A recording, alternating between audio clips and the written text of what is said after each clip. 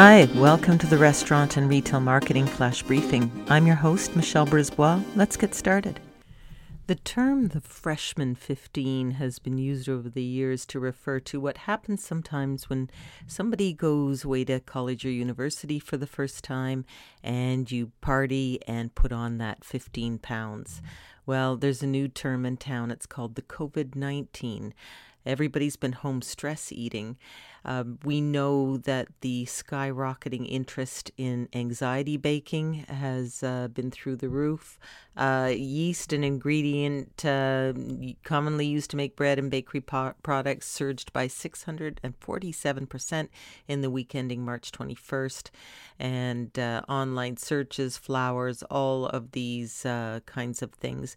What we're noticing, just looking at the most recent statistics, is that sales of flour and bread baking is still up. It's not at the height that it was, but people are still doing it. They're home, they're enjoying it.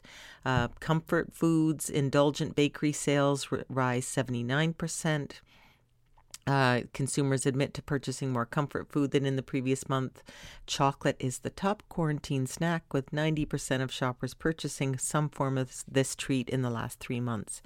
And other nostalgic treats like cinnamon rolls, s'mores, and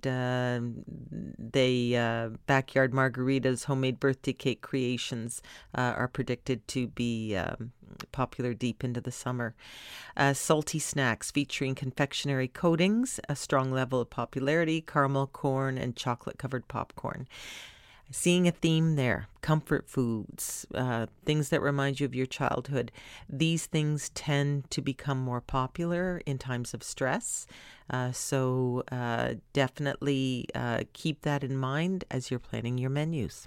Talk to you tomorrow. So come on, let's get out.